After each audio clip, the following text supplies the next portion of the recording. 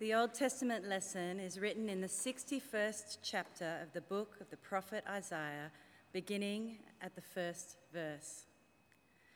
The Spirit of the Sovereign Lord is on me, because the Lord has anointed me to proclaim good news to the poor.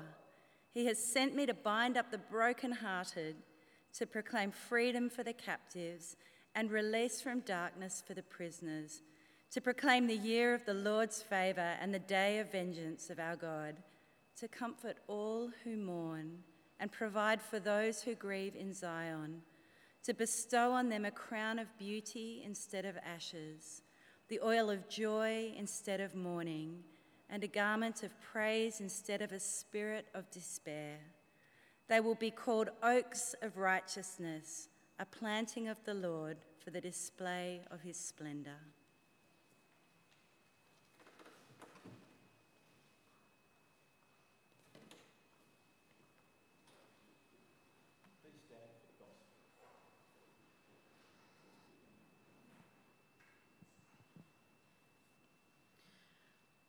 The Holy Gospel is written in the second chapter of the Gospel of Luke, beginning at the 8th verse. Glory be to thee, O Lord. And there were shepherds living out in the fields nearby, keeping watch over their flocks at night. An angel of the Lord appeared to them, and the glory of the Lord shone around them, and they were terrified. But the angel said to them, "Do not be afraid. I bring you good news that will cause great joy for all the people. Today, in the town of David, a Saviour has been born to you. He is the Messiah, the Lord. This will be a sign to you. You will find a baby wrapped in cloths and lying in a manger." Suddenly, a great company of the heavenly host appeared with the angel, praising God and saying, "Glory to God in the highest heaven, and on earth peace to those on whom his favour rests." When the angels had left them and gone into heaven, the shepherds said to one another, "Let's go to Bethlehem and see this thing that has happened, which the Lord has told us about." So they hurried off and found Mary and Joseph and the baby who was lying in the manger. When they had seen him, they spread the word concerning what had been told them about this child. And all who heard it were amazed at what the shepherds said to them. But Mary treasured up all these things and pondered them in her heart. The shepherds returned, glorifying God and praising God for all the things they had heard and seen, which were just as they had been told. Thanks be unto thee, O Lord, for this thy holy gospel. The carol puts new birth in these terms as a prayer. O holy child of Bethlehem, descend to us, we pray. Cast out our sin and enter in, be born in us today. Open our hearts, Lord. Expose our hearts, we pray. Come to us. Awaken in us new faith in Jesus Christ by the power of your Holy Spirit. Amen. Please be seated. From the whole staff of the parish of Churchill, which includes the Garrison Church down the road, they're meeting as we speak, and from my wife and from my family, to you and to yours, we wish you a Merry Christmas. Let me start with Dr. Seuss's The Grinch. Classic Dr. Seuss. He puzzled and puzzled till his puzzler was sore. Then the Grinch thought of something he hadn't before. Maybe Christmas, he thought, doesn't come from a store. Maybe Christmas perhaps means a little bit more. This morning, we work out what a little bit more is. In fact, a lot more. The Grinch this year is called COVID-19. But he ain't stealing Christmas, as if it could be stolen. Herod, worse than a virus, couldn't steal the Christmas message. Christmas, of course, is not contained in the carols which we want to sing or all other enjoyments of the season. Christmas is joyful because of the message itself, given in tough times then and tough times today. Maybe Christmas, he thought, doesn't come from a store. Maybe Christmas perhaps means a little bit more. We've been meeting all Advent and all year, and our Advent and Christmas series this year is The Weary World Rejoices. We're joining thousands of church with the same theme. The phrase comes from an old French carol we sung last night, O Holy Night of the dear Saviour's birth, a thrill of hope, the weary world rejoices, for yonder breaks a new and glorious morn. We know that dawn in the life of Jesus Christ. We're looking at this topic, the weary world rejoices, through key passages in Isaiah. You can see that at the bottom of page 10, where there's an outline of this message. That's the whole series. You can download it from the internet. The key passages in Isaiah, we're calling them the purple passages or royal passages, prophetic passages about the life of Jesus.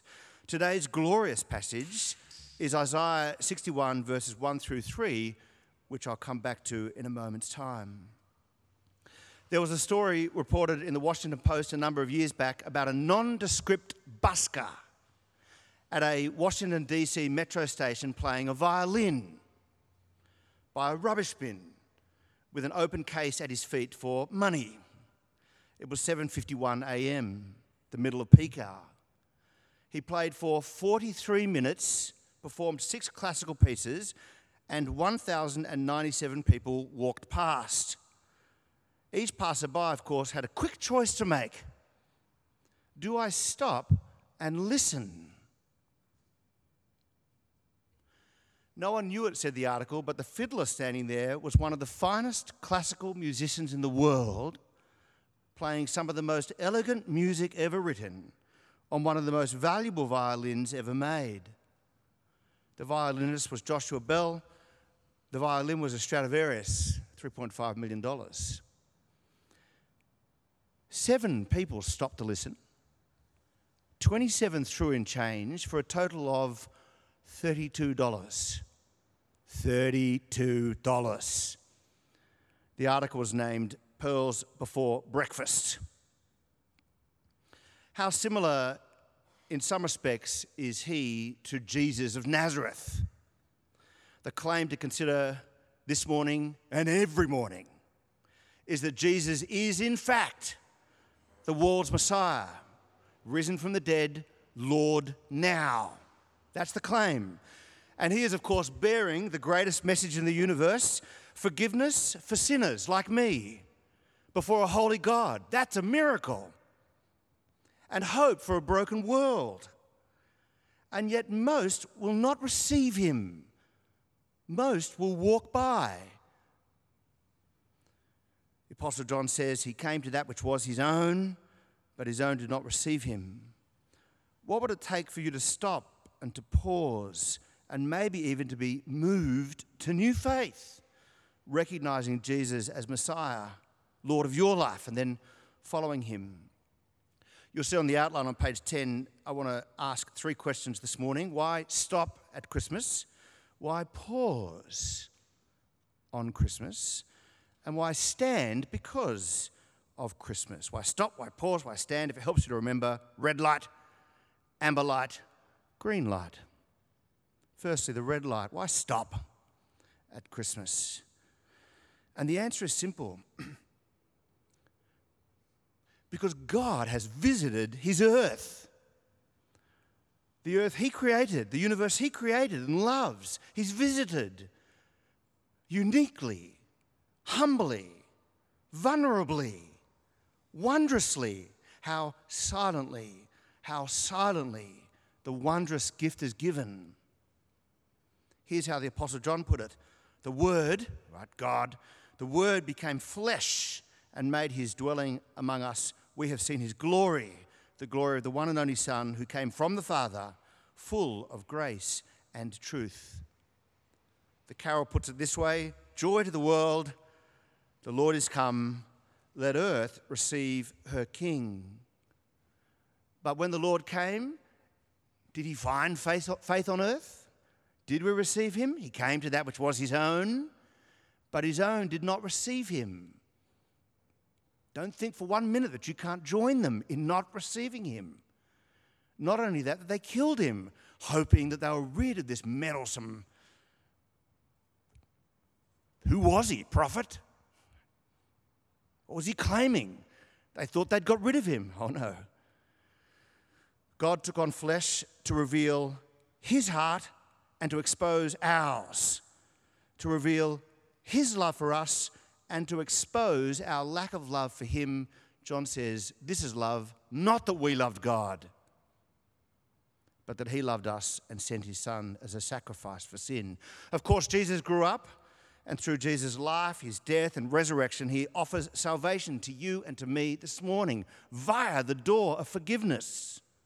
And he will eventually redeem this planet via a decisive moment in the future. I believe in the forgiveness of sins, the resurrection of the body, and the life of the world to come. Amen. And if that's true, then we need to stop and to heed, because in rush hour, people walk by. They do. C.S. Lewis, Narnia author, Christianity, if false, is of no importance, and if true, of infinite importance. The only thing it cannot be is moderately important. So it's worth stopping, red light, and pausing, now our amber light. Why pause on Christmas Day? Because some of you listen and you ask, really? Can it be true? This miracle of God on earth? A child born? We say, really? It is true. We take bread and wine in a few moments' time in a COVID-safe way, prepared properly, sanitized hands.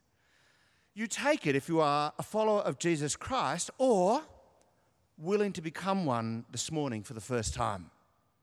I've seen people take bread and wine with tears rolling down their eyes. But they took it the week before and the week before that. They came up to you afterwards and said, for the first time as a follower, my father sat in church for 9 years before the penny dropped. God entered his heart, showed him grace. Before then, he thought it was all about morality and ethics and being a good person. Changed my life. The beauty of communion is that you get to pause. It's going to take a few minutes to consider your heart, consider your actions, and then, even more importantly, to consider Christ. I'll give you a reason to pause this morning. Isaiah the prophet alone is a reason to pause. In Isaiah 7 that we looked at on December the 6th, you get a pattern of a young woman conceiving and bearing a son as a sign. In Isaiah 9, the prophet says, to us a child is born, to us a son is given, and the government will be upon his shoulders. He'll be Lord. And that child born will be called Wonderful Counselor, Mighty God, Everlasting Father, Prince of Peace, all written centuries before Jesus' birth. In Isaiah 11 that we looked at on the 20th of December, a shoot will come from a stump of Jesse, the house and line of David. And from his roots, a branch will bear fruit. What an image. A green shoot from a black stump. The Spirit of the Lord will rest on him, the Spirit of wisdom and understanding, the Spirit of counsel and of might, the Spirit of knowledge and the fear of the Lord, and his delight will be in the fear of the Lord. Who else was Jesus but this one for whom God's Spirit rested? And in Isaiah 53 that we'll look at 8:30 and 10:30 on the 27th of December, please come join us. The prophet says, he was pierced for our transgressions. This servant was crushed for our iniquities. The punishment that brought us peace was upon him, and by his wounds we are healed.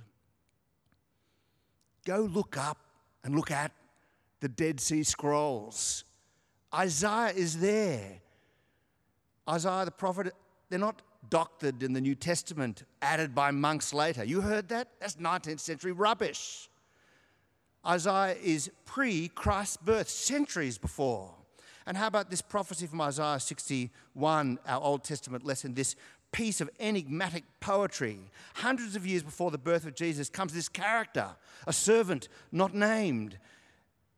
And yet this servant will restore the fortunes of a group of people, a set of people called the poor. And it begs the question, am I part of that set? Good news we find out for the poor, the brokenhearted, those in prison. Let me read it to you. The Spirit of the Sovereign Lord is on me. Who is this? Because the Lord has anointed me to proclaim good news to the poor. He has sent me to bind up the brokenhearted. Is that you? To proclaim freedom for the captives and release from darkness for the prisoners. You say, I'm not a slave. Maybe you are. Maybe we are. To proclaim the year of the Lord's favor, his grace, and the day of vengeance of our God, to comfort all who mourn, and to provide for those who grieve in Zion. And here it is, to bestow on them a crown of beauty instead of ashes, the oil of joy instead of mourning, a garment of praise instead of a spirit of despair. In Isaiah's day, Israel were the poor. They were the brokenhearted, the captives, the prisoners, the ones mourning in exile, punishment for their sin, mourning in their sickness and indeed their death. That's why the carol says, O come, Emmanuel, and ransom captive Israel. That's us who have faith in Jesus Christ, that mourns in lowly exile here until the Son of God appear. That's 8th century AD.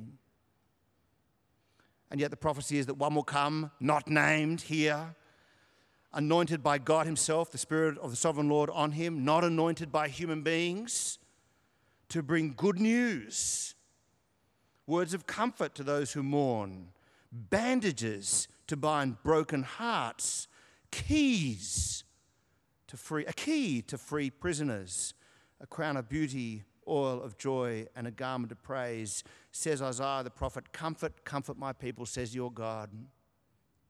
Simeon was looking for the comfort of Israel in Luke chapter 2 and said he was happy to die when he saw Jesus as a child. In Luke chapter 4, Jesus read those words out from Isaiah 61. He read them out. And then we're told in Luke 4 verse 20, he rolled up the scroll, so dramatic, gave it back to the attendant and sat down.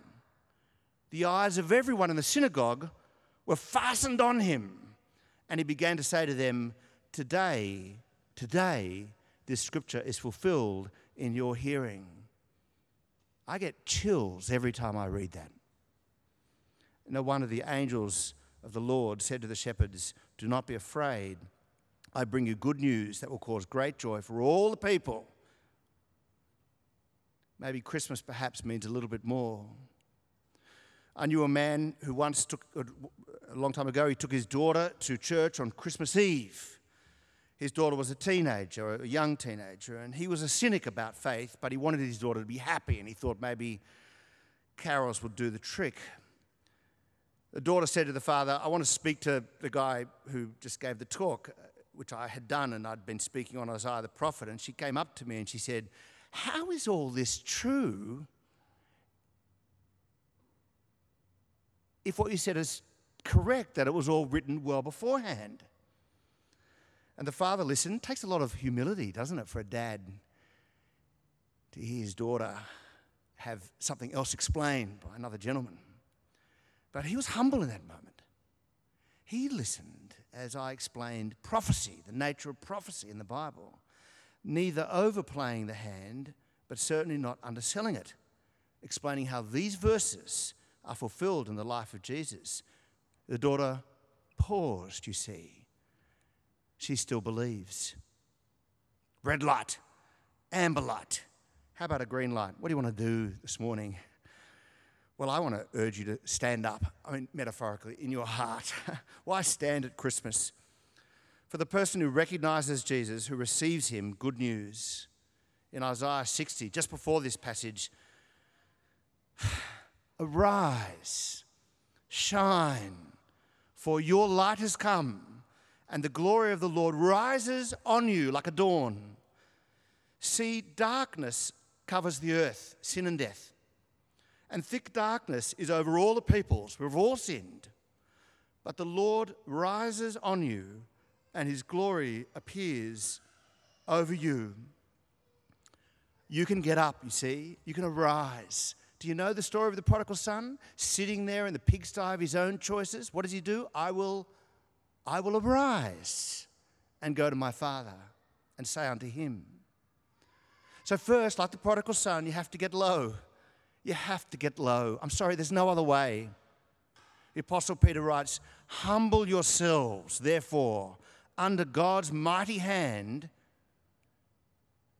that he may lift you up in due time. You can get up. Bono from U2, if you want to kiss the sky, you better learn how to kneel. O holy night, fall on your knees. O hear the angels' voices. O night divine, O night when Christ was born. Do you hear him today? Is the Spirit of God alive in you? Awakening you? He puzzled and puzzled till his puzzler was sore. Then the Grinch thought of something he hadn't before. Maybe Christmas, he thought, doesn't come from a store. Maybe Christmas perhaps means a little bit more. Start being a follower of Jesus Christ. Arise, take bread and wine. Not just as an admirer anymore, but as a follower. Jesus needs no more admirers. There's about 6 billion of them, minus a handful.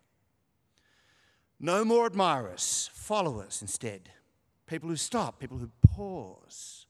And if you want to pause today, we want to give you a Bible. That's my challenge to you today, if at all. Well, my challenge is to take bread and wine with new faith. But maybe you're pausing still. That's okay. People need to take their time. We want to give you a Bible today. And my challenge to you is this. If you know in your mind right now that walking in your front door after this morning's service that you could not locate within 2 minutes a simple, readable Bible, if you don't know where it is on the bookshelf or where it is in the cupboard to unearth, then we want you to take one. And there's a couple here this morning. And if we do run out, by the way, then you talk to me because I will drive it round to your home within 2 days' time, assuming you don't live in the northern beaches. Take a Bible. Start with the Gospel of Luke because they walked past that busker, Joshua Bell. 7 people stopped to listen, 23 threw in change for a total of about $32. Is that you? $32. Do not walk past Jesus Christ. You have to first receive him. As John said, yet to all who did receive him, to those who believed in his name, he gave the right to become children of God, children born not of natural descent, nor of a human decision or of husband's will, but born of God. Let's pray.